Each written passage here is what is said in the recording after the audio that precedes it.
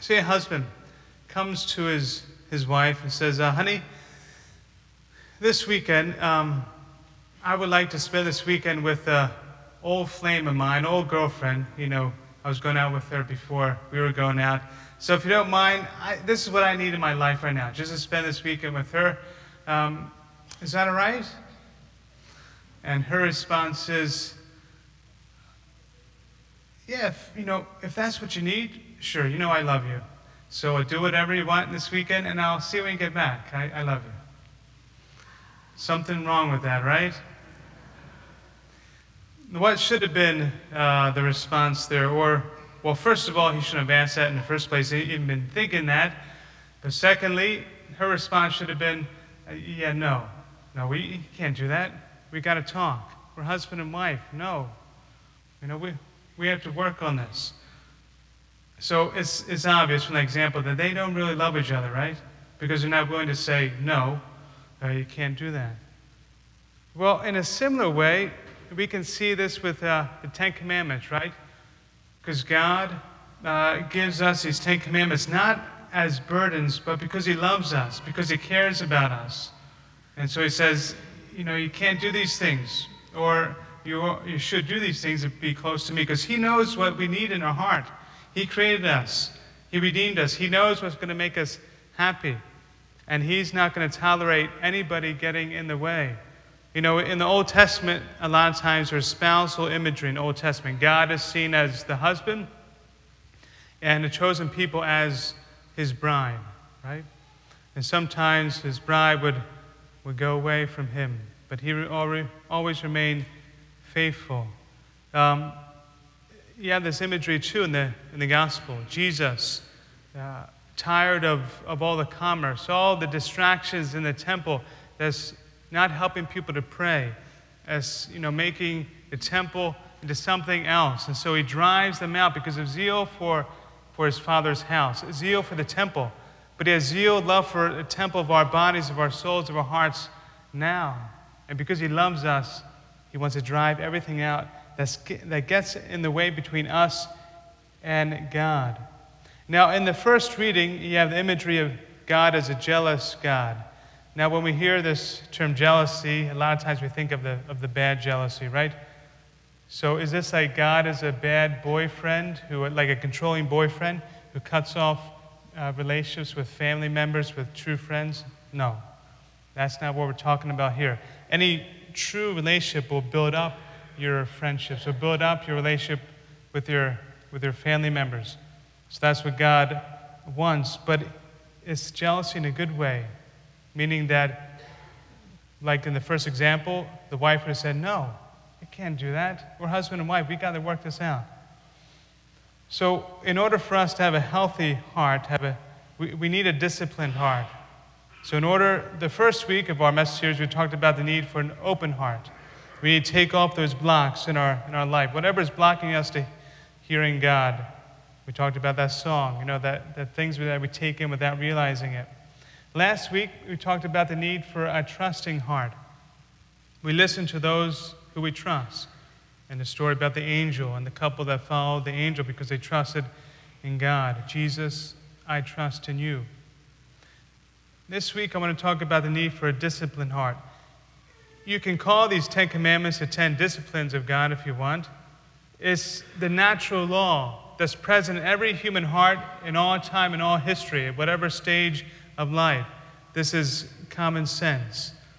The natural law that's in everybody's heart. Lord is just bringing it out. So, in your life that when you want to accomplish something physically, or if you need a personal trainer or to help with exercise, a doctor, that they're going to help you do that. And they take no excuses. You got to take this food out of your diet. You got to do these exercises, and you got to do it. If you want to have a healthy physical heart, healthy body, you got to do this stuff. But in a similar way, if you can just envision me for the next few minutes as your spiritual coach. So whatever imagery comes to your mind, if it helps me having a sweatband on my forehead, you can envision that, or your favorite bear coach, the greatest bear coach, or who would that be? Buddy Ryan, of course, Buddy Ryan. So, okay, maybe not, or you can see me as Jane Fonda. So whatever works. Okay, maybe those imagery doesn't work. But for the next few minutes, let's briefly go through the Ten Commandments, because a lot of times I hear people say, Father, I've been pretty good. I haven't killed anybody, haven't robbed any banks. I haven't really broken the Ten Commandments. Let's take a deeper look at these Ten Commandments. So the first one, I am the Lord your God. You shall not have other gods before me. So probably we don't have an idol in our room that we're worshiping at night, all right? But what could happen sometimes is when we need to make a decision in life, instead of going to God, we go to our doctor, we go to our financial advisor, we go to our friends, our family members, and we make a decision based on that, but we don't talk to God at all. We don't pray about it. We don't go to Jesus, to the church. So we're making them our gods above God himself. Number 2, you should not take the name of the Lord your God in vain. Now, when I say this commandments, understand that it's deeper than just the commandment itself, right? So as Christians, we go deeper. So under this can also be included bad language. So I have a feeling that we all may have had some bad language over time, or using the Lord's name in vain. Or maybe you're thinking, well, I'm not that bad right now. Okay, well, do you text OMG? Do you text that? Or like, oh, Father, I mean, that's just texting. I mean, I'm not saying it, but what's it stand for? Or what's other abbreviations stand for that you text that isn't the best? Or is, oh my God, just used as a filler in conversations? Doesn't have any meaning. So what I tell people in order to overcome this, when you notice that you've done it, just stop talking for a few seconds. Even if the person thinks you're a little crazy, that's all right. Just stop talking and then continue after that, because we need to be more intentional about what we say and not say, right? Okay, number 3, remember to keep holy the Sabbath day. Well, the obvious one of this would be going to Mass on every Sunday, or if you can't make Sunday, then Saturday night. Or do we put kids' sports in front of that, or kids' activities, plays, or whatever? What message does that tell our kids? That is more important than God this weekend. We say, but we still pray. I mean, but where's the holiest place in this area? Right here. It's because it's where God resides, in his real presence, in the Eucharist. It's the holiest place. Nothing replaces coming to church on Sunday or Saturday night. But the coach, they're going to bench my kid. If I don't go, if she doesn't participate in this game, if he doesn't go, all right. Well, they deal with real-world consequences for standing out for your faith, right? If more parents and more kids stood out for their faith, then coaches would respect that. But since they're not right now, coaches aren't respecting that. Some coaches. Number 4, honor your father and your mother. Obvious one. Are you obeying your parents? Kids, are you lying to your parents? Are you putting up the mask that everything is fine, but no, it's not. You're lying, you're cheating, you're doing whatever.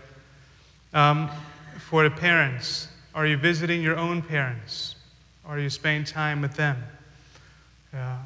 If your parents are deceased, are you praying for them, offering masses for them, praying rosaries for them, doing sacrifices for them?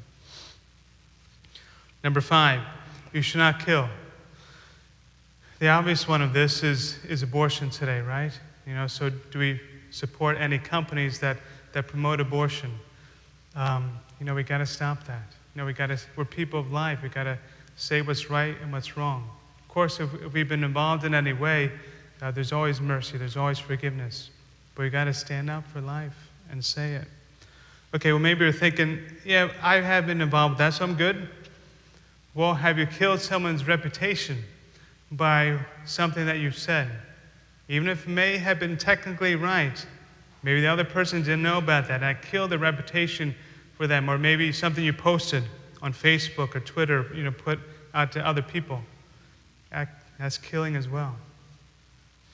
Let's combine 6 and 9. You should not commit adultery. You should not covet your neighbor's wife. I think it's a universal experience for every priest that, especially when the kids learn these commandments, and you have a second grader, just imagine a second grader come up to you and say, Father, forgive me, I have committed adultery. Okay, well, probably not. Probably not. But so then we'll explain it as best as we can. But what's included underneath this is impurity, right? So anything that's impure. So the obvious example for today will be pornography, impure stuff on TV. You know, that's rampant in people's lives and families, even in work. You know, they say 70% of that happens in work. So let's bring it to light. Let's stop pretending. Let's stop being naive. That's not an issue. The kids are being exposed to it earlier and earlier. Kids, can you bring up to your parents if you struggle with it? Spouses, can you bring up to your spouse? Ask for help there. And parents and spouses, don't go ballistic. Don't go ballistic when they bring it up to you. Give them the freedom to bring it up. Of course, there may have to be some discipline, to overcome that, and give your spouse, give your parents some time for healing to work through that. But we have to bring these things to light. We had to be prudent. Like if it's a problem with your iPhone, problem with your tablet, problem with your computer, then put different blocks on it or stop using it for a time.